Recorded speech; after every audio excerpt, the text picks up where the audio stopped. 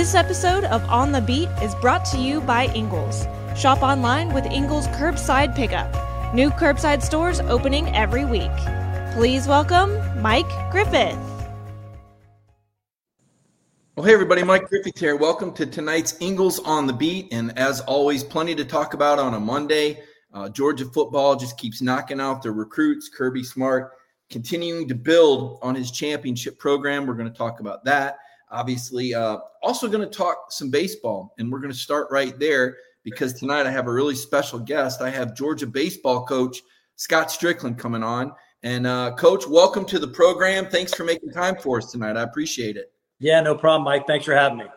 I got to tell you, folks, Georgia baseball is something my 4 years that's really grown on me. And I think any of you that have been to Foley Field and watched the Bulldogs there at the SEC's version of Wrigley Field, as we like to call it, a little bit smaller and, certainly an intimate setting, the way Coach Stricklin's players carry themselves, the way they compete, I think everybody really likes it. And then if you've heard Coach Stricklin before, you understand just how much charisma he has and why he's such a well-liked coach.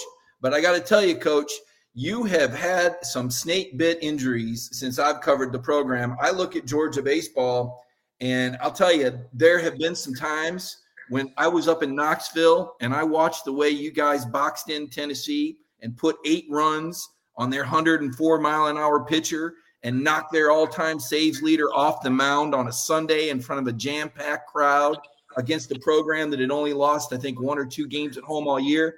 I thought to myself, and I know you see it too, this program has a ceiling that could really take Georgia baseball far. And so I guess I just want to start with that. And you've been coaching the program 9 years, and I guess let's just start talking about this year's team and what you saw, because this was a team that really jumped up in the rankings in the first half of the year. Yeah, no, we certainly had a lot of depth, we felt like, when the season started. But within 2 weeks, we had lost Dylan Ross and Will Childers, our number 2 and number 3 guys. And basically it's 1/3 of our innings just gone right off the bat. And I thought our kids responded really, really well and just really bonded together and fought through it. We pieced some games together. And I thought we had a nice year. No one wants nice. We all want great. We got to the postseason, but we want more than that. But I thought our kids really battled hard and really fought through some of that adversity.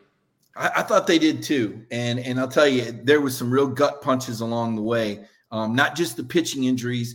I want to start – well, I do want to ask about one more pitching injury. Jonathan Kennan is a guy that was essentially unbeatable through the first half of the SEC. In fact, I think he was 6-0 in his SEC starts. And then he had a little bit of an injury, and he came back, cleared to play.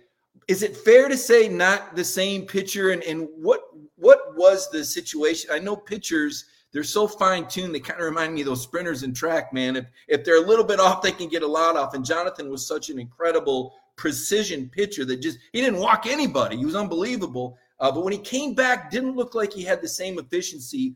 What was the issue when Jonathan came back on the injury?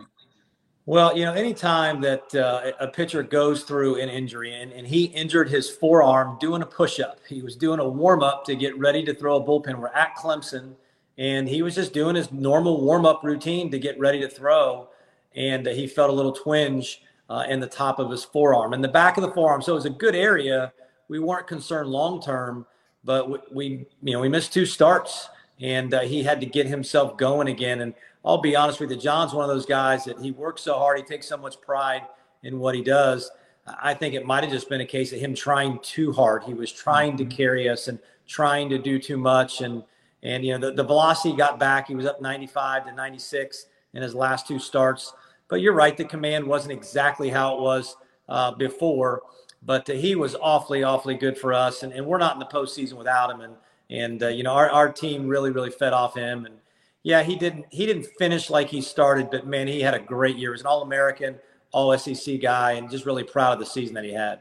No doubt. You had different guys step up. I mean, and that win over Tennessee, that was your number 3 pitcher, and you kind of pieced it together. And again, I mean, this team is so much fun to watch, and the people that have watched, that are watching the show right now, they know what I'm talking about. They understand how much fun it is to watch Georgia baseball.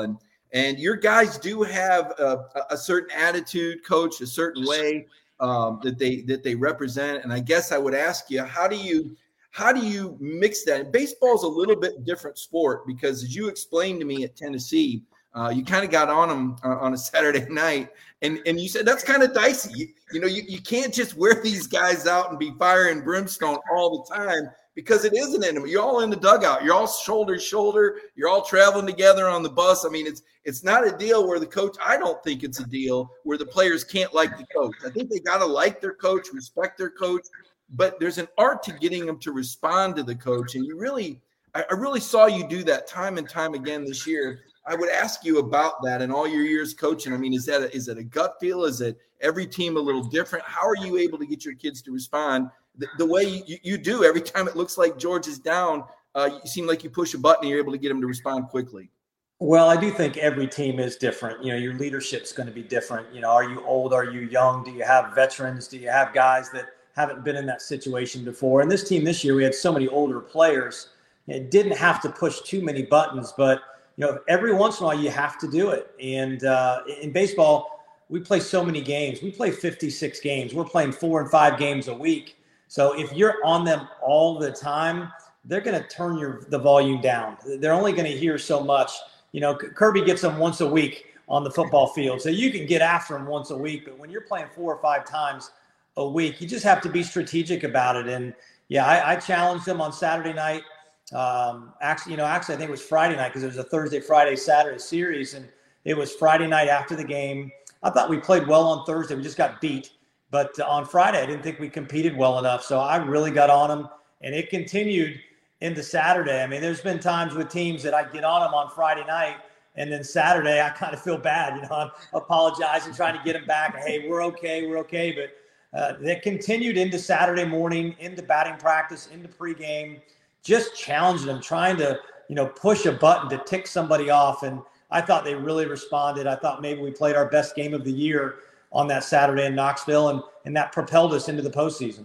Oh man, it was awesome. You guys did play lights out, and that was a great Tennessee. That Tennessee team, it really maybe the best SEC team that I've seen in 25 years. I think you got to go back to 97 LSU to find a team that dominated all these categories. I mean, when you guys played them, I mean, they're setting records for home runs. They got the number one staff in the nation, team ERA. Their batting average is soaring. I mean, it wasn't like there was a weak spot in the lineup every time. Even their pinch hitters coming up, he's a 300 guy. So it was just a murderer's row. And I want to talk more about Tennessee later, but I got to get into a little inside baseball. One of the interesting things about baseball, and I know those that watch and understand it, is it's different from a retention standpoint, right? And Coach, I'll let you, before I ask you about some of these players, I'll let you explain the process and how baseball players get drafted once and maybe they don't go and come back, because it is different than other sports. Yeah, it certainly is. Our players can get drafted out of high school, and they have that opportunity as 18-year-olds to go and play professional baseball. And I always kind of think about it. I can give them tuition and books, and a professional team can give them a check with 2 commas in it. So they have a choice to make. Do I go play professional baseball, which all these kids have been dreaming about all their lives, and the Braves pick them, or the Dodgers pick them, or the Yankees pick them. Do I go and play right away, or do I go to college and wait 3 years? And in general, it is 3 years. It's when you turn 21 when you're eligible to be drafted again. So Cole Wilcox a couple years ago went as a draft eligible sophomore because he turned 21 during his sophomore year. So it isn't 3 years like football where you have to be there for 3 and then get drafted. In baseball, it's once you turn 21. So if you just happen for whatever reason to be held back 1 year and you got a really late birthday, you can be drafted as a freshman if you turn 21 as a freshman. But most kids do turn 21 in their junior year of college, and then that's when they have that opportunity to get drafted again. We don't know if they're going to sign. We don't know if they're going to come back. And it makes it tricky when you don't know which of your high school kids. We've got 11 high school kids committed coming in here. All of them have a chance to be drafted. We feel like that we're going to get them all, but you never know. Some team may jump up there and give a kid $1 million and really give them something to think about. And then all of a sudden we lose a kid that we were counting on to be in our rotation or to be our starting center fielder. One of those things can happen, and that's what makes our job so tricky. Or Texas A&M might recruit him. I'm sorry, I couldn't resist. It was just too easy. And the other thing that's interesting about baseball is the scholarship numbers. When we think about football, we think about basketball, everybody's got a full ride. The other thing that's interesting in baseball is how the scholarships are split. And once again, Coach, an opportunity to educate the audience. How many guys on your roster versus how many scholarships do you really have to allocate, and how do you split those up? Well, we have 11.7 scholarships. And the reason why it's 11.7, in 1988, it used to be at 13. And then they went across the board and cut men's scholarships and scholarship sports by 10%. So 10% of 13 is 1.3, which equals 11.7. So we got 11.7. Only 27 players are allowed to be on scholarship. So 11.7 spread among 27 players. And, our roster this year could be up to 40. So now all of a sudden you've got 27 players on scholarship, but you've got 13 players out there in that dugout on that roster that are not on scholarship. And there's a lot of guys that have played for us over the years that were not on scholarship. We try to reward them the best we can. Maybe the next year we can put them on scholarship, but it's really difficult.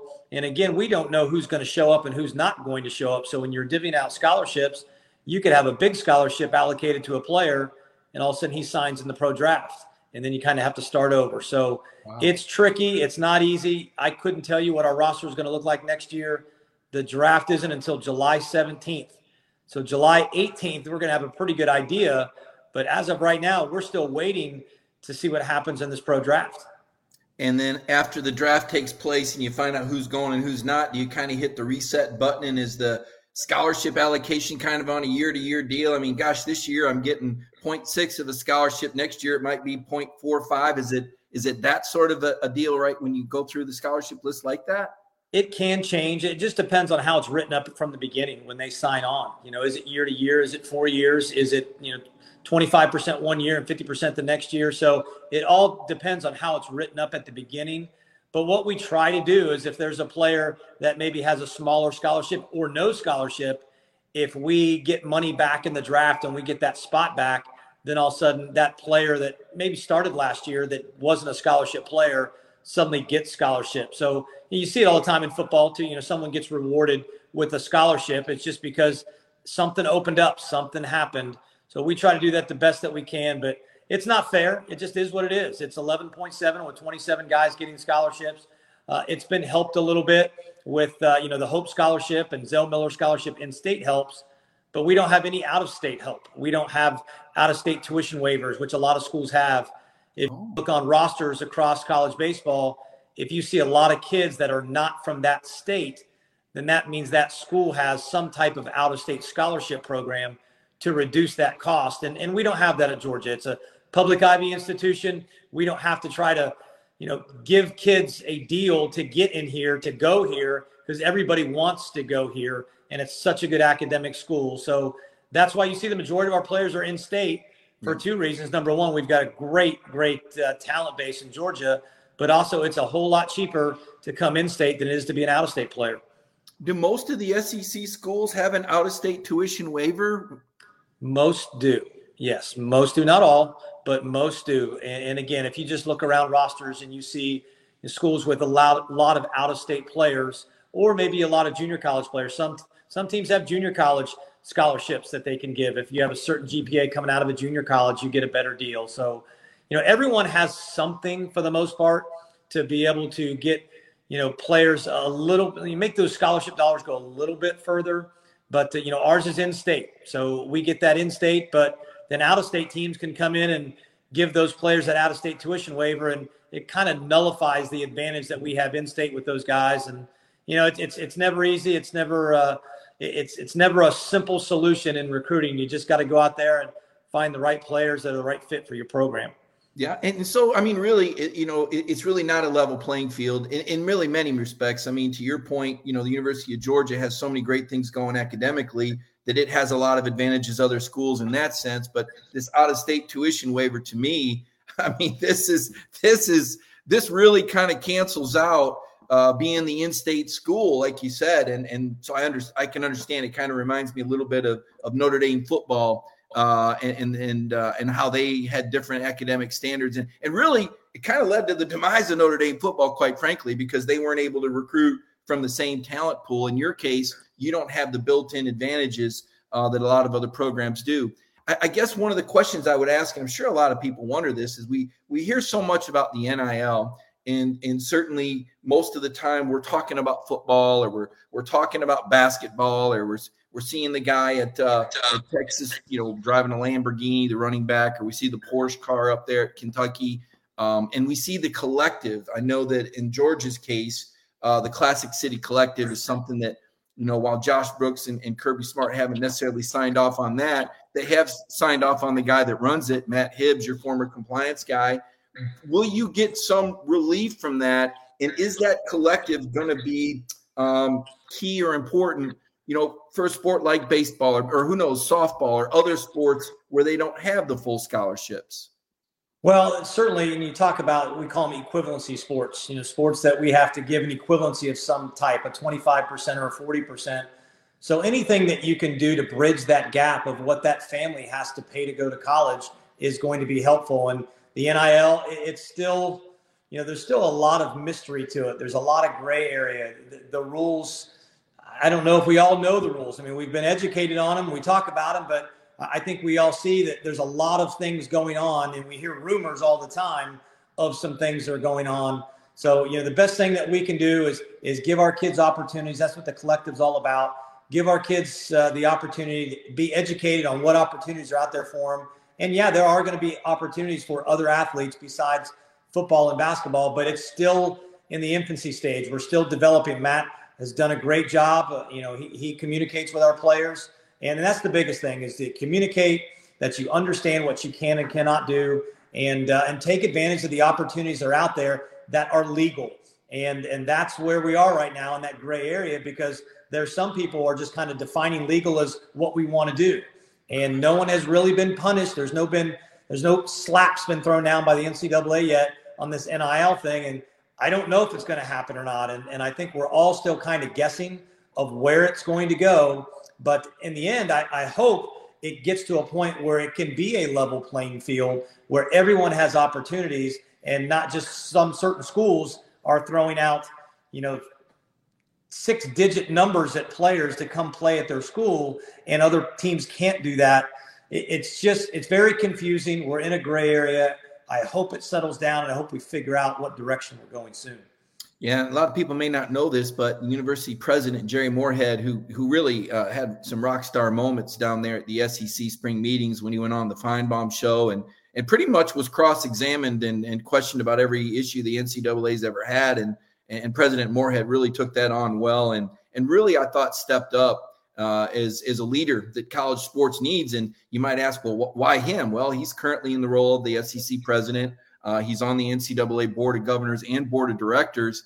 And he's kind of been the guy sticking his neck out there talking about this, because the president of the NCAA, of course, is out in a year, kind of dead man walking. And it looks like Jerry Moorhead is taking a leadership role. And so for coaches like Coach Stricklin or Kirby or anyone else, I mean, you've got the guy that's leading the charge for NIL compliance as your boss, and you're going to walk at Georgia the finest line of any school out there. Now, the advantage is that, Moorhead knows more about the NIL than anyone else, and all you coaches are extremely well educated on it. But at the same time, I don't think you're working in quite as much of a gray area. Now, again, I hope the audience that doesn't follow baseball closely forgives me. But again, I'm somebody that, really became enamored with this baseball program. And one of the other interesting components, we talked about the draft a little bit earlier in the show and how that works. Well, you've got other guys that are graduate students, and are they coming back? They've got another year of eligibility. Are they coming back? Are they not coming back? I mean, you got a leadoff hitter in Ben Anderson. I think he's going to medical school eventually. He's a guy who was a grad student who has another year. We've got a guy in Connor Tate, him and his brother Cole Tate from nearby Oconee County. They were, the rock star twins that pretty much hitting 500, it seemed, the last month, and they've never played apart except for one summer. Well, Cole's leaving. Is Connor going to go with him? Is he coming back? You've got the transfer from Florida, Corey Acton, another guy. It says senior on the roster, but I think he's got another year. Do we know about these guys and what they're going to do, or when do we find all this out? Well, again, we go back to the draft. Connor Tate, I just met with Connor today and talking about, obviously he wants a chance to play professional baseball. And I can't believe he didn't get that opportunity last year. He had a great year, and then he didn't get drafted. He's a year older this year, and he had the same type of year. He put up the same numbers. So does he get that chance? I hope so. Selfishly, we want him back, but I do want him a chance to play professional baseball. So we'll see with Connor. I feel pretty good about Ben. Ben is going to go to medical school. He's taken the MCAT once. He's going to take it again. I don't know why you take it again. You put yourself through that, but Benny just loves that stuff. And so he is studying to take the MCAT once again. He will not start medical school until September of 2023. So he's got 16 months until he even has to worry about going to medical school. So just in that 1 year while he's waiting, we can find a couple biology and chemistry classes for him over there in the science building and keep him on campus and feel pretty good that Ben will be back. Corey Acton's going to come back as our second baseman. A guy like Jack Gowan. Jack Gowan can come back for a fifth year. Shane Marshall can come back.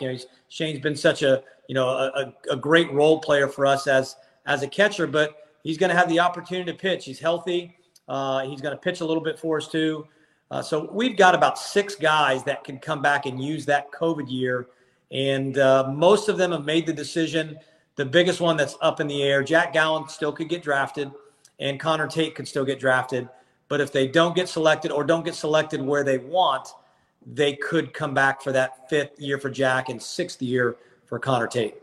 Wow. It's exciting, folks. I got to tell you, like I said, Jack Gowan was amazing when I talked about that big win over Tennessee on that. I get it was a Saturday because they started the series on a Thursday, but I mean, Gowan came in there and what did he throw, Coach? 3 2/3 inning, a shutout ball against this 178 home run team. And, before we, talk about, Tennessee, because it's amazing how Tennessee moved the needle, maybe not for all the, for some of the right reasons, for some of the wrong reasons. I mean, there was obviously some curricular activity. I guess we might as well dive into that now.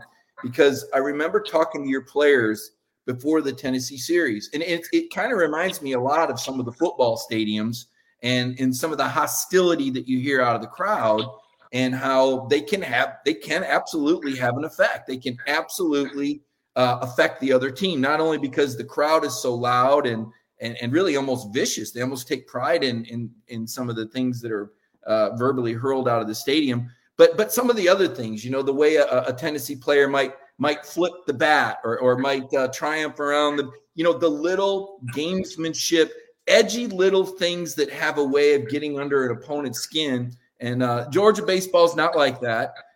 Tennessee was like that even before, Tony V. I mean, you go back to Rod Delmonico years, and Tennessee baseball, they don't mind telling you, they play with a little bit of an edge, man. And your players said going into that series, I think the way Cole Tate was they play with a lot of personality, which was a nice. What about your take on just the whole dynamic of everybody was watching? I don't want to say everybody was rooting against Tennessee, but I don't know that I've ever seen Notre Dame as a sympathetic figure in any sport, but it sure did seem like a lot of people wanted to see that. And that was almost a compliment to Tennessee. How did you kind of, perceive and perspective that you would add on that whole dynamic of the whole Tennessee super regional blow up against Notre Dame? Well, obviously Tennessee had a great year and they're really, really talented. They were deep in every position on the mound with their batters and, offensively what they could do. And they do. I think that's a good way to put it, that Cole Tate said they play with a lot of personality. And, when you're playing that well, when you're that talented and you play with a flair, then you're going to get your detractors and you're going to get people. When you're on top, people want you to lose. It's just the way it is.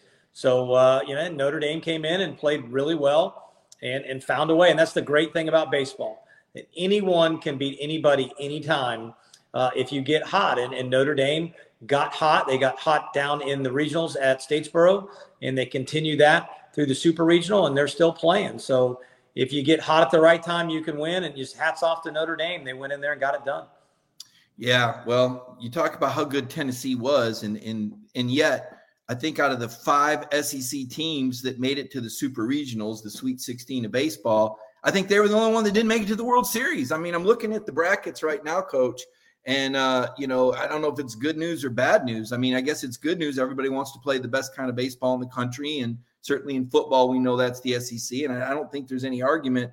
The same would be said in baseball. I see that I see Texas A&M is still going strong. I see Arkansas. I see Ole Miss. Auburn. I'm not sure what happened with them against Stanford earlier today. But, you know, and then you got Texas and Oklahoma. Oh, by the way, they're going to be in the league in a couple of years. You know, my goodness, what does that say? And for you guys to go 500 in the SEC, and people go, well, that doesn't sound very good. Well, take a look at who's in the SEC. You know, we're talking about 4 World Series teams here, sometimes 6 teams ranked in the top 15. How do you try to compete in a league like that? And what is the positive, negative of being in a league like that? Well, we sell the league. You know, when we're talking to recruits, we're selling Georgia, obviously, but we're also selling the league. This is where kids want to play. When you look at the pro draft every year, more players are taken out of the SEC than any other league. You look at the big leagues. There are more players in the SEC than any other league. So you want to play in this league. You want to play against the absolute best. And that's what you do when you come to the SEC. So, yeah, it's unbelievably competitive every single weekend. It's 30 straight games of juggernaut opponents. And you wouldn't want it any other way. It's a pressure cooker. There's stress all over the place. But you know what? That's why these kids want to come play in the SEC. And that's why they want to compete in this league. Well, one of the great things that's happened, I think, in the last couple of years, and you know, obviously, Mr. McGarity took care of the finances in a way that when COVID struck, Georgia was not one of these schools that had to lay people off or ask sports to take cuts, and maybe a little bit more of a conservative approach, you know, proved effective, you know, during our global pandemic. But now, Josh Brooks, a very aggressive young AD, young relative to other ADs at 41, 42 years old. And we know that Josh has a facilities plan. Obviously, football at the top of the food chain, the engine that drives the revenue train. We saw that the recently released plans for another $68.5 million going into Sanford Stadium, a tennis facility that once regularly hosted NCAA tournaments. A big part of the Georgia athletic culture has been tennis. They're trying to get those facilities back. And now we know that baseball is finally, Coach, and you've been in this 9 years and you've been very patient. I don't expect you to do any sort of complaining or anything like that. But the reality of it is it has not been a level playing field where facilities are concerned. That's me saying that, not you, because there are some great things about Foley. It is intimate. It is small. It is beautiful. It is on campus and very convenient. But at the same time, we're in an era now where some of these players, it seems like, you know, they want those sort of facilities. They want the new modern extended, you know, batting cages, right? They want the pitching lab where they can get more information and more feedback. And I know we spoke a little bit earlier about this, but if you can just kind of review, I know we're in the planning stages and what Georgia wants. I've heard Tennessee's looking at $26.5 million worth of updates of facilities, and it's almost like keeping up with the Joneses. What's on the wish list for Georgia baseball? What are some of the things that you think we might see in the next 2 or 3 years come your way? Well, I think first and foremost, Josh Brooks came out and said, Coach, what do we need to make our priority? He came to us. And the first thing we said is we need to make sure that our players are taken care of. So the player initiatives are number one. So we're talking about new batting cages, new pitching labs, new weight rooms, nutrition centers, all those things. That's what we're talking about. And we're moving forward with that. We're looking at drawings. We've got an architect. We've got a builder. But everything is still in the planning stage. And we are excited about it. We're talking to recruits about it. We're having meetings about it. But I think we're really going to pick up some momentum in the fall. The Board of Trustees will look at all this stuff. And, hopefully everything just keeps going the pace that it's going. But if we stay on schedule, we're hoping to start construction this time next year. When the season ends, that we can start construction and get what we need. And I know Josh has been great about it. He's been, very, very supportive. He's talked about it from day one that we were going to do this. And, I think we would have already done this. We started to have the drawings coming out in 2020 when we had the 18 and 19, we had great years. In 2020, we were rolling, and then the world came to a stop. Oh, yeah. So, it's like everybody else. We're probably 2 years behind from where we were going to be. But I'm excited. with the progress that we're making with the talks and, what we talk with the architects and the builders. But we're excited at what's going to happen, and we're just going to see what's coming up next. No doubt. And Coach, you didn't say it, but I will. But that baseball team in 2020 was ranked number 2 in the nation, and you did have a College World Series staff. It was just one of the darndest things of all the years that something like that could have. Before I let you go, here's my last question for you. You are a College World Series coach. You took Kent State there, had great success, and you've stuck with Georgia 9 years. And I know there's been other opportunities. I know you don't advertise that. You've been at a disadvantage with your facilities in the toughest league. And yet you've stuck around Georgia. You've stayed with this program. And what has kept you at Georgia, even though you've been in a difficult a challenging situation, certainly, what has kept you at the University of Georgia these 9 years? Well, it's never been a question for me. This is the only place that we want to be. And I say we, it's my wife, it's my kids, it's our coaching staff. This is the best college town in America. We absolutely love Athens, Georgia. We've never really entertained anything else. If you've ever heard, hey, the coach might go there, it's not true. Just because people like to talk, people like to post rumors, but there's never been a thought of going anywhere. And I'll just share a little joke. There's rumors about Ohio State. I was born in Ohio and I coached at Kent State, and Ohio State had an opening. So because my birth certificate says Ohio on it, all of a sudden, I'm in that mix for that job. And I'm honored to say I just got inducted into the Kent State Hall of Fame. And I just found that out the other day. So my wife was on the road with my son. So I just thought I'd have some fun with her. And I sent her the text message, hey, by the way, I've got some news, ... We're going back to Ohio. And I should have checked the Life 360. She was driving. I shouldn't have sent it while she was driving. But I guess she stopped at a light and typed out no with 5,000 O's in it. And I asked my son, I go, what did your mom say? She was freaking out.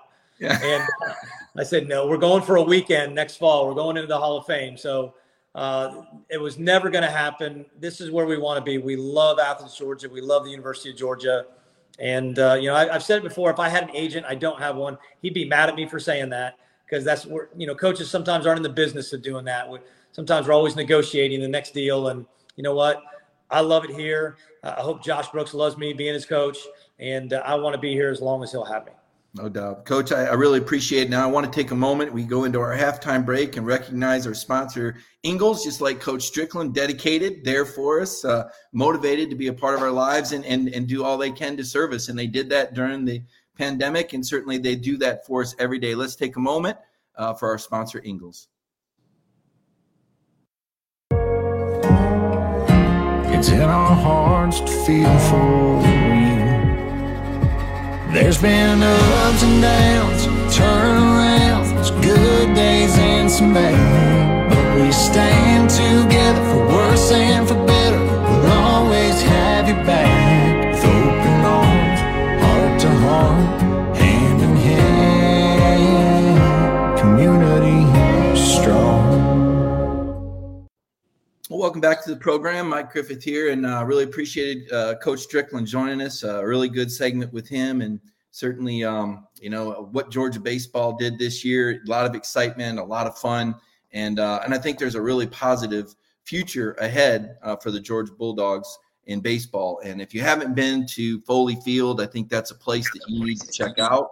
I think it's an experience that I think your family will enjoy.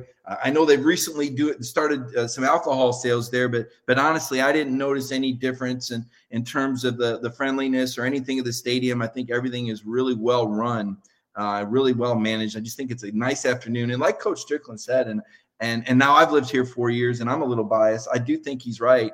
When you think about the college town and the environment and the places you can go eat and walk around downtown and go into the shops, and certainly Foley Field in the spring in early summer, it's a really good place to go watch a ball game and hang out. And certainly a beautiful walkable campus at Georgia. So I know Georgia fans are all excited and eager for Georgia baseball to be one of those teams in the College World Series again. I think it happened in 2008. I think that Josh Brooks has a lot of confidence in Coach Stricklin. And again, hopefully you got a sense of who Scott Stricklin is and why there's so much confidence in Georgia baseball and in Scott. He's just a very likable, charismatic guy, and I can tell you, watching the way the players interact with him, very positive. They have had some bad luck. There's no doubt about it. You're not going to hear him cry or complain about it. But, you lose your number 2 and number 3 pitcher at the start of the year. Your ace, has a bizarre forearm injury. Not the same. I mean, it was just tough. And I didn't ask him about the devastating, heartbreaking loss to North Carolina in the regional, where the guy literally steals a home run from an outgoing senior in his last game. It was really one of the saddest and toughest things I'd ever seen in a sporting event. And that's why I didn't go there with Coach Stricklin, because he was very emotional after that game. He loved that team, and that loss, it's going to stick with, it's going to motivate. I saw it last year when I thought they were wrongly left out of the NCAA tournament. Coach Stricklin was motivated. He said that is not going to happen next year.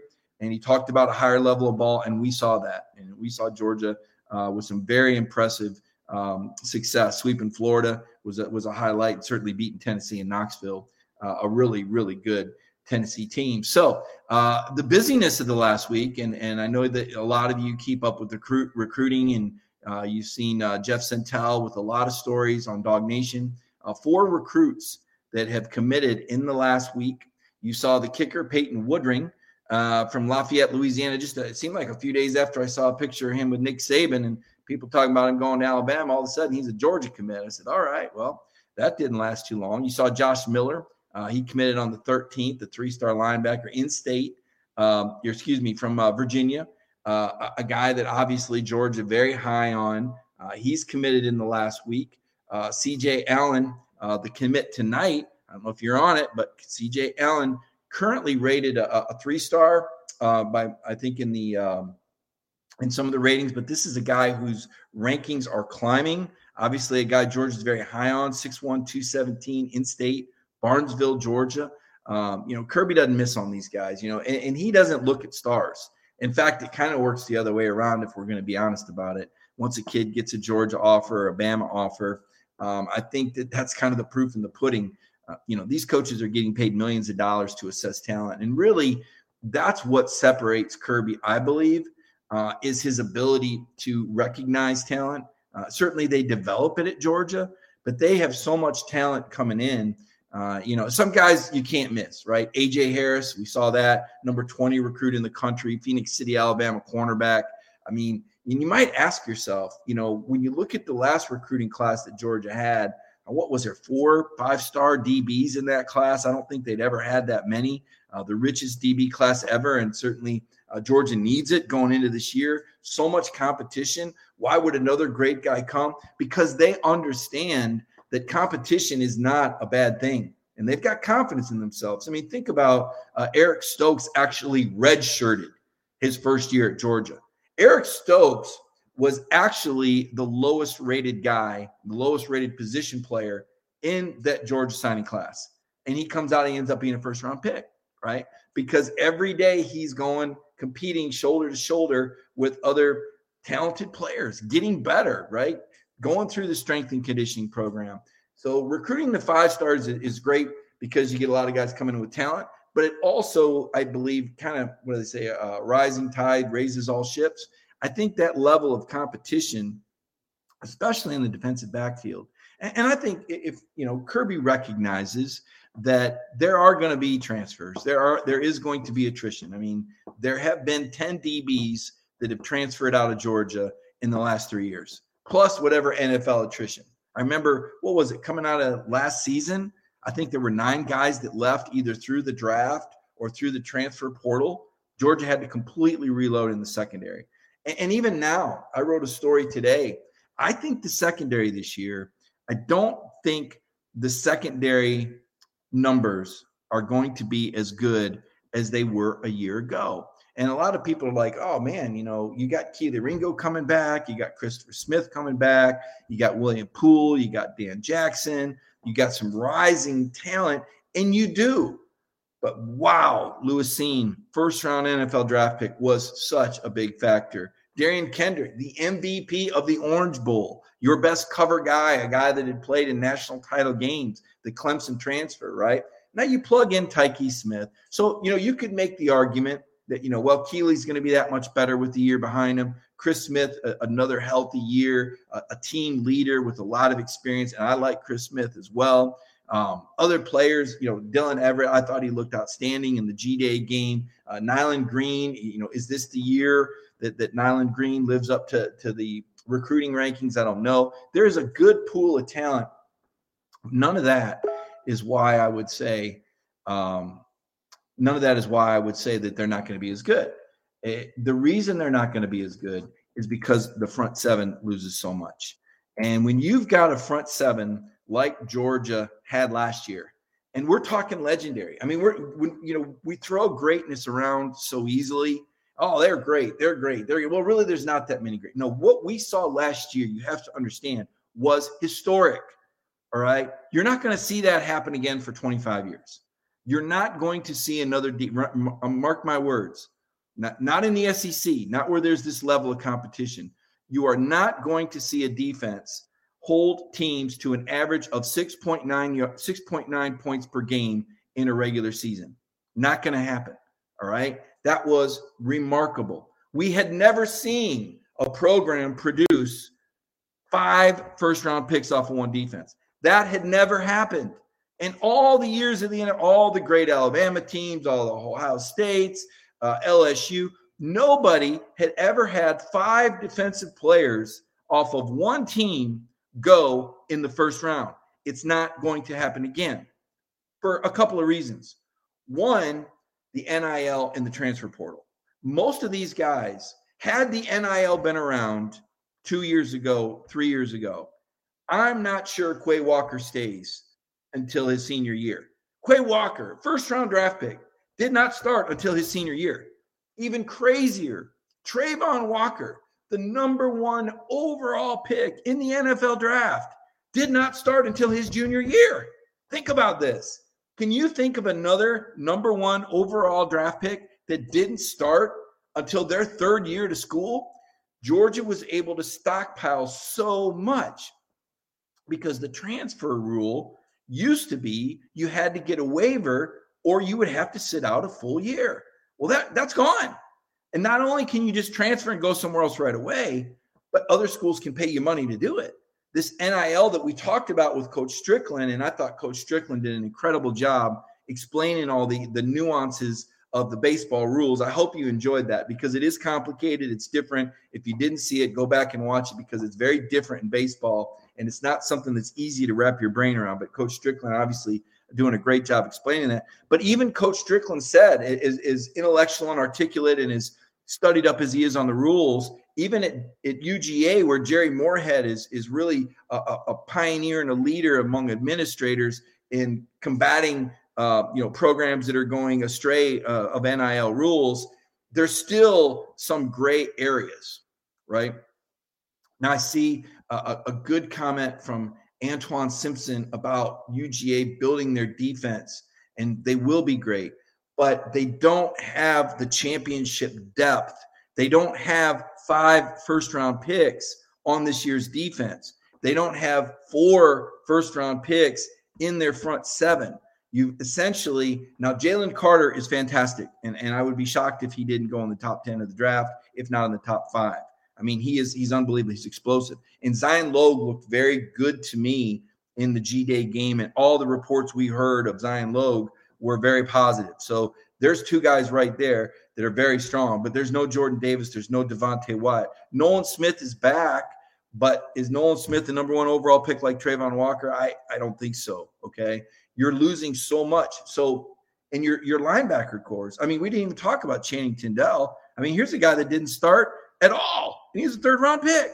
I mean, think about it. Nakobe Dean, Channing Tindall, Quay Walker.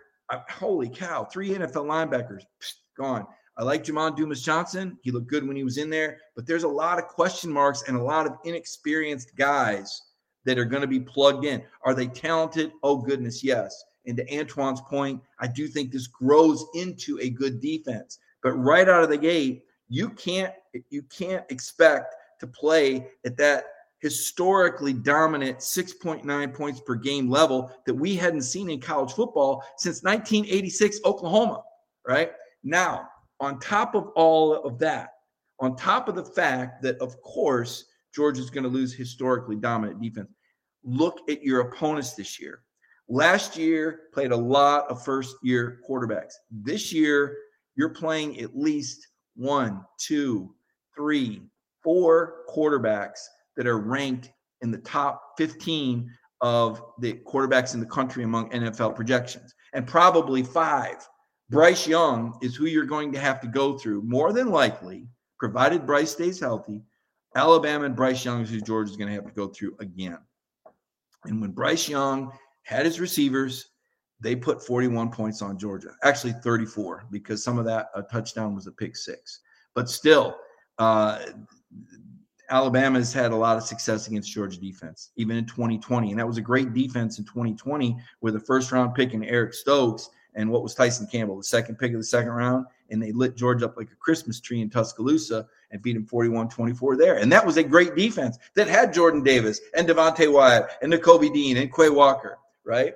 Along with, I think Monty on that defense still? Can't remember if Monty was still on the defense. But that was a loaded defense too. My point is this.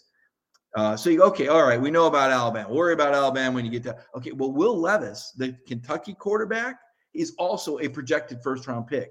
He's not a first-year quarterback in a new scheme anymore, okay? He's a second-year quarterback. And, by the way, that game in Lexington, Kentucky on November 19th, it can get kind of chilly there. Anthony Richardson, we watched Georgia just blow this guy up at the end of the first half. I mean, that's a 3-0 game down there in Jacksonville with 3 minutes left in the first half last year. That's a close game. Georgia fans biting their, is there going to be, roster change? We're looking, holy cow, what's going on? 3-0 with 3 minutes left. And then the defense just breaks through and swarms Anthony Richardson, who the Florida fans, talked about like he was the Michael Jordan of college football because of his athleticism. Well, guess what? NFL guys like him too. And Anthony Richardson is ranked number 5 by ESPN among NFL prospects. Year 2 for Anthony Richardson with a lot of experience, a lot of talent. Don't know how Billy Napier is going to use him. Not really sure what we're going to see, but that's another talented core. Hendon Hooker, trivia question. Who led the SEC in passing efficiency last year? It was Hendon Hooker, and he wasn't even the starter at the beginning of the year. Tennessee set scoring records. Josh Heupel, year 1. They had lost 44 players. All right, Georgia's lost 11 by comparison this offseason. Tennessee lost 44 players before last year. That's unbelievable. 44 players, and they still won, 6, 7 games and set scoring records. So this Tennessee offense, it's dangerous, right? Now, they do play in Sanford Stadium. I don't think they're going to beat Georgia, just to be clear, but I think they're a dangerous team. And Hendon Hooker, he's a legit quarterback. Like Stetson, I think he's 24 years old, 6'4", 218, great mobility. Georgia did a great job on him last year, but everybody else, he just killed. I think he had 31 touchdowns, maybe 3 picks all year, something stupid like that. And don't forget Spencer Rattler. Last year going into the season, Spencer Rattler and JT Daniels were the 2 Heisman leaders. I think JT was the Heisman leader after SEC Media Days. I think Rattler, who was then at Oklahoma, was the favorite once, the season, got in a week. But then things didn't work out for him. So now Spencer Rattler, is taking his show, and he's at South Carolina. And what is that, week 3? Week 3, you got to play Spencer Rattler in South Carolina. Now, can the Gamecocks beat you in Columbia? I don't think so. But that's more of a threat, right? And, oh, by the way, Bo Nix in the opener, a lot of people said, you never had a problem with Bo Nix before. Well, that's not true. In 2019? Yeah, 2019. Georgia's winning that game 21-0 going to the fourth quarter. Bo Nix, they put up 14 points, and they're driving into Georgia territory for a tying touchdown when Trayvon Walker sacks Bo Nix. And Bo Nix is back with that coordinator. That guy is with Lanning now. And in 2020, Auburn had 4 new starters on the offensive line, and Georgia swarmed Bo Nix, and so nobody was going to look good. Joe Montana wasn't going to do anything behind that offensive line against Georgia in 2020. And then 2021, their best receiver was Demetrius Robertson. No offense to D-Rob, but he wasn't even a starter at Georgia. So he didn't have any targets. Now, Oregon has all of their offensive line starters back. I think that bodes well for the Ducks. I don't know that they're going to stop Georgia, though, because I think Georgia's going to be able to steamroll them with their offensive line and Kenny McIntosh and Kendall Milton. But point is, Bo Nix, I think, will have some success. And this is a guy that Kirby genuinely respects and is concerned about, because Bo Nix can make some plays. Maybe not the most accurate thrower, but he can buy time with his legs. And in terms of GPS numbers, he's a fantastic athlete. Will Rogers is not on that list of top NFL prospects because he's only a sophomore, right? Will Rogers at Mississippi State led the SEC and was fourth in the nation with 364 yards per game. You've got to play in Starkville on November 12th. And before you start dogging Mike Leach, I remember the last time Mississippi State played Georgia, and you needed 400 yards passing to beat them at Sanford Stadium because you couldn't run the football. I think he had 9 yards rushing against Mississippi State. So, and this is I think this could be a sneaky good Mississippi State team. I really do. I don't know what you're going to get by that stage of the season because they don't have the depth like a program like Georgia. So where are they going to be at from an injury standpoint? I don't know. But when I look at dangerous games, first of all, any road game in the SEC outside of Vanderbilt is dangerous. We've seen it happen before. It's tough to play under the lights on the road. You don't know when the game's slotted. You don't know the situation of your team, their team, who's hot, who's not. But the point is this. Georgia is playing teams with much better quarterback situations than they were a year ago. And conversely, your front seven is not nearly as experienced or salty as last year's historic, not great, historic team. Your secondary is not going to be in as favorable down and distance situations. Teams will be one-dimensional, but they won't be as one-dimensional, right? It's going to be much tougher on your secondary this year than it was last year. And many times Christopher Smith or Louis Sean would tell us in those interviews, we're not as good as you think we are. I mean, they would literally say that. They would say, "God, we got to go to the lab. We got a lot of things to fix after last week's game." And you've got some great teachers, obviously Kirby, obviously Will Muschamp.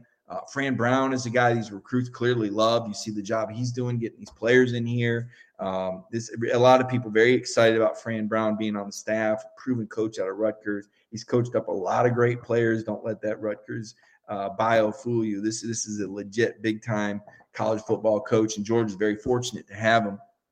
And these players are going to develop quickly, but they're going to be asked to do more because they're not going to have the same pressure. They're not going to have the same down and distance situations, advantages, field position advantages without Jake Camarda. I do think the Georgia offense is going to score more points, but I think opponents are going to score more points too. You guys heard David Pollack said that he thought this Georgia defense would give up 10 points more than they did a year ago. That's kind of eye-popping. And then you go, oh, yeah, they only gave up 6.9. So that's 16.9. They still put you in the top 5 of the nation. I still think they're going to be good, but I think the secondary exposed is probably too strong of a word, but I think they'll be challenged more than they were a year ago. I want to look at some of your questions, comments. Appreciate you guys sticking around. I see Miriam Corbin is telling us Mississippi State doesn't have any defense. I didn't think they had defense last time. And they held Georgia to 9 yards rushing, and JT had to throw for 401 to beat him by a touchdown here during the COVID year. So I just don't know what's going to happen. I will say this. I've been to Starkville, I want to say 2 or 3 times over the course of my career covering games. I think back when I covered Alabama, actually, yes, when I covered Alabama and Auburn, I'm not sure if Auburn played there. I know Alabama played there, and I know I went there with Tennessee. I'll just tell you, that is a tough place to play. You're saying, wait a minute, it's not that big. You mentioned the cowbells, but it's just kind of out there, right? The saying is, it's not the end of the world, but you can see the end of the world from there, right? I mean, it is very, very remote. And sometimes that can, freak kids out a little bit. Usually you get off the bus and, you go through the major city, all the bright lights here. This place, you feel like you're out in the middle of a cow pasture or something. And don't get me wrong, the Mississippi State campus is very nice. The architecture is nice. It's clean. Starkville, a nice, quaint little place. But when I say it's out in the middle of nowhere, it is out in the middle of nowhere. I think they fly into maybe the Golden Triangle Airport, it's called in Columbus. It is as remote as it gets. In the SEC and maybe I'm trying to think of Power 5 conference, very remote, very unique place there. I saw the goalpost come down there. 1997, they beat Alabama. 96, they beat Alabama, and the goalpost came down. So I have, and it can get rowdy. And even though the fans, I don't know what capacity, I want to say 65, 75,000, not as big as some, but it gets very, very loud. So I would just say, maybe Georgia goes down there and puts 28-0 up in the first quarter, and it's an easy game. But if that game was close, that would not surprise me. That would not surprise me if that turned out to be a close game. That's one of those games you kind of circle and go, okay, careful. This, you just don't know. It's not a place you're used to going. Kirby's been there a few times. Alabama had a lot of success, but Georgia has not been there. I see Jeff Horton talking about the offense being way better. And Jeff is like most people. Yeah, it takes 16 points all day long. I mean, I want to say Clemson was second in the nation in scoring defense, and I think they gave up around 15 or 16 points. Somebody can check me on that. If they go to ncaa.org, you can see the stats there. But 16 points. Yeah, as far as the offense, here's what I would say about that. I do think it'll be better. I think the running game is going to be markedly better. And I've been saying this for a couple of years, and you guys know this. I think that Kenny McIntosh and Kendall Milton have a bigger ceiling, than maybe, other people that we've seen here. I think these are guys that could go in line with the greats. I think they're that good. I think they're that special. I think the offensive line is going to be better. And that's saying a lot, because obviously Jamari Salyer and Justin Schaefer, both sixth-round NFL draft picks, right? So you're replacing two NFL players, and I'm saying you're going to get better. I think Broderick Jones is an incredible talent. I think Cedric Van Pran is a great leader. I think he does a great job at center. You've got so many guards lined up. It's amazing. If Tate Ratledge gets back in time for the opener from the foot injury, I mean, that was your best run blocker last year, and you lost him on the opening series. So, if Ratledge is back, but even if he's not back, I mean, my goodness, Warren Erickson, a team captain, a guy that's very versatile, can play center or guard. We know about him. I mean, just body after body after body. Warren McClendon at right tackle, a 3-year starter, former freshman All-American. You wonder, does Amarius Mims break in at some point somewhere? I mean, just so much talent and power in the trenches. And then again, Kenny and Kendall, both, I believe, more powerful backs than you've had. I think both with better vision. Kendall, a guy that has changed his body. I'm impressed with the way I think he improved his pass catching. Kenny, a guy with incredible cutback. You haven't had a cutback runner like this since DeAndre Swift. And then, of course, Todd Monken, operating the controls. I mean, my goodness, Kenny and Kendall, I think you're going to see a lot of throws to the backs. I think you're going to see defenses pay a lot of attention to Brock Bowers. Obviously, Eric Gilbert is a huge matchup problem for people, not to mention Darnell Washington. Could we see some 3 tight end formations? And, oh, by the way, the perimeter receivers are pretty good. You lost Jermaine Burton, and he's really good. Don't kid yourself. But I like the way Ladd McConkey's come on, A.D. Mitchell, a talented perimeter threat as well. And Kieris Jackson, a veteran who really had a good vibe with Stetson going a couple years ago before Stetson got hurt against Florida. So you've got a lot of weapons. They're going to be hard to cover. And I do think that they will be better, but I also think it will be harder on them because I don't think the defense will be as good. I don't think the field position battles will be as dominant, not just because the defense isn't as good, but Jake Camardo was fantastic. I'll tell you what, when you start talking about Georgia football players that could one day be in the College Football Hall of Fame, I don't know that it's that crazy to say Jake Camardo. Jordan Davis, to me, is the first guy that goes in off of last year's team. I think Jordan was fantastic. Excuse me for a second. I need to plug in this. Plug came loose. I think Jordan Davis is the first guy that goes into the College Football Hall of Fame off last year's team. I think Nakobe Dean is a Butkus Award winner, is probably the second guy. I think the fact that Trayvon Walker was a first-round overall NFL draft pick makes it possible. He wasn't even all SEC, I don't think, at the end of the year. So I would say Trayvon is probably a borderline College Football Hall of Famer off of last year's team. Thinking of other players off of last year's team that we'll see in the College Football Hall of Fame someday. Don't think George Pickens did quite enough. He was certainly a talent. Brock Bowers, right? certainly Brock Bowers, freshman of the year, All-American, Georgia records. Brock Bowers for sure. Jalen Carter, let's see what he does this year. Possible that Jalen Carter, and you go back and look at the players off championship teams, and those are the guys that get in the College Football Hall of Fame. There's been other great Georgia players, no doubt about it, but you don't see a large amount of players off of one team unless they won a national title. And typically, we're talking 3 or 4 guys. So if you're talking about 3 or 4 guys off of last year's team, ultimately going in the College Football Hall of Fame, those are some of the names I would rattle off. So interesting conversation. Good question there. Appreciated that. I see Joel Moody says they're averaging 40 and giving up 15. Says they're going to beat everybody by double digits the entire regular season.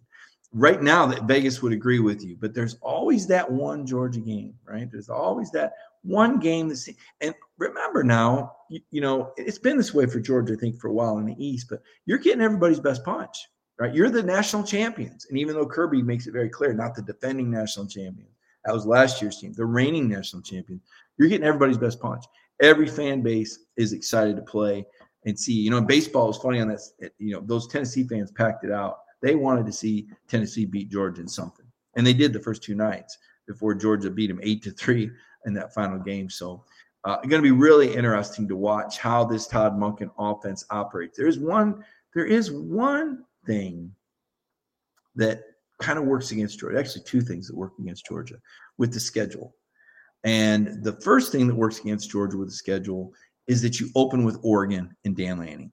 And Dan Lanning is going to have the blueprint on how to play the Georgia offense. And those other defensive coordinators, every opponent that Georgia has on the schedule is going to look at that Oregon tape, and they're going to watch and see what Dan Lanning and the Ducks prioritize. Now, some of that is matchup, and some of that has to do with the talent that Dan has and how he feels like it matches up with the talent that he knows quite well at Georgia.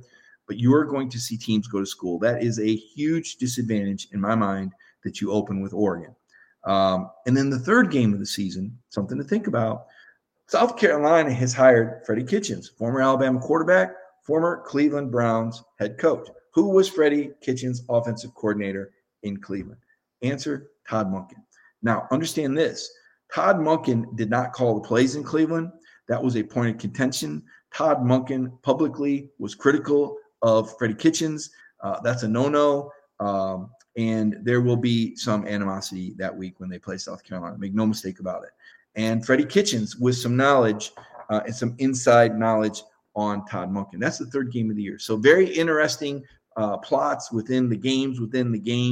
It's exciting. It's coming up. I can't wait.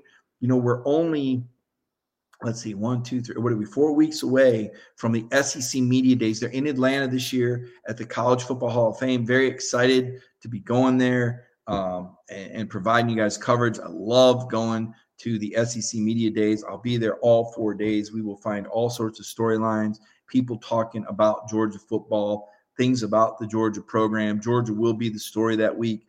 You can bet that Lane Kiffin will do and say some silly things just like he did yesterday. I don't know if you guys saw that story I did on Lane Kiffin trolling Kirby Smart. Lane's the guy you just roll your eyes and go, what next out of Lane Kiffin? He's always trying to get under people. He will do something and say something. There will be more talk about Nick Saban and Jimbo Fisher and the historic blow-up they had. People are not going to let that go. Obviously, those teams meet this year. It's turned into one of the games of the year. That will be going on there. They'll be asked about it yet again, even though they were asked about it at the SEC spring meetings in Destin that we were at. They'll be asked about it again there. The clips will be played. More NIL talk. But it'll be interesting to see who Kirby brings. Which 3 players would you bring if you were Kirby Smart? And I recently asked that question. I think we're going to have a cover 4 on it. And Jeff does a great job with those. Those are really exciting, the cover 4 stories. I don't know if you've seen them. There are a lot. If you haven't seen them, you need to see them. But I said, what player, what's the one player that Kirby absolutely positively has to bring to the SEC Media Days? And my answer is Stetson Bennett. Everybody wants to know more about Stetson Bennett. And I think Stetson has an interesting story to tell, and I think he's the guy that Kirby's got to bring and put on that podium The MVP of the college football championship game. By the way, recently, today news that Stetson will be among the 44 or 45 quarterbacks that will be at the Manning Passing Academy. So kudos and congrats to Stet. That's going to be great for him and great for Georgia to have that representation down there. But I think you got to bring Stetson Bennett. I think you got to bring Jalen Carter. Jalen is not comfortable or was not comfortable speaking in front of the crowd, but he did it this spring. He was sweating, but he did a fantastic job. He answered the questions. He kept his composure. I was proud of him and for him because it was not, you could tell it wasn't natural for Jalen to be speaking in public, and he put himself out there because I think he recognizes that part of having a brand now and part of being a bona fide superstar, which he has that sort of talent, is the ability to speak in public. He saw how Jordan Davis handled himself. Certainly Devontae Wyatt put on a great show at the Combine. All the dogs did an unbelievable job at the NFL Combine. You can still see that on our Facebook page, by the way, if you go under videos or on our YouTube page. Hopefully you guys are all subscribed to the Dog Nation YouTube page. My final request tonight, if you could share this video on Facebook, that would be great. The shares help us out a lot. Obviously, we're building our brand and kind of circulating the Georgia news to some people that may not ordinarily see it. Good information. There's a great value to that. I think what you saw with Scott Stricklin the first half of the show, I think you can get a lot out of that. Good. I learned from it. I learn every time I talk with Scott Stricklin, and certainly our conversation the second half of the show. These 4 fantastic recruits that Georgia's managed to land in the last week. They've landed 4 guys. Obviously, Kirby's still dialed in recruiting, even with the NIL. A lot of momentum for Georgia. Follow me on Twitter at MikeGriffith32. Put a lot of my stories up there, a lot of content. I'll retweet some interesting things. Tomorrow night, Counter and Coverage. Wednesday night, Centel's Intel. And, of course, every day, 10 o'clock, Dog Nation Daily with Brandon Adams and my wonderful producer, Michael Carvel. That's going to do it for me. I want you guys to have a safe and happy week. And thanks for joining me tonight on the Ingles on the Beat show.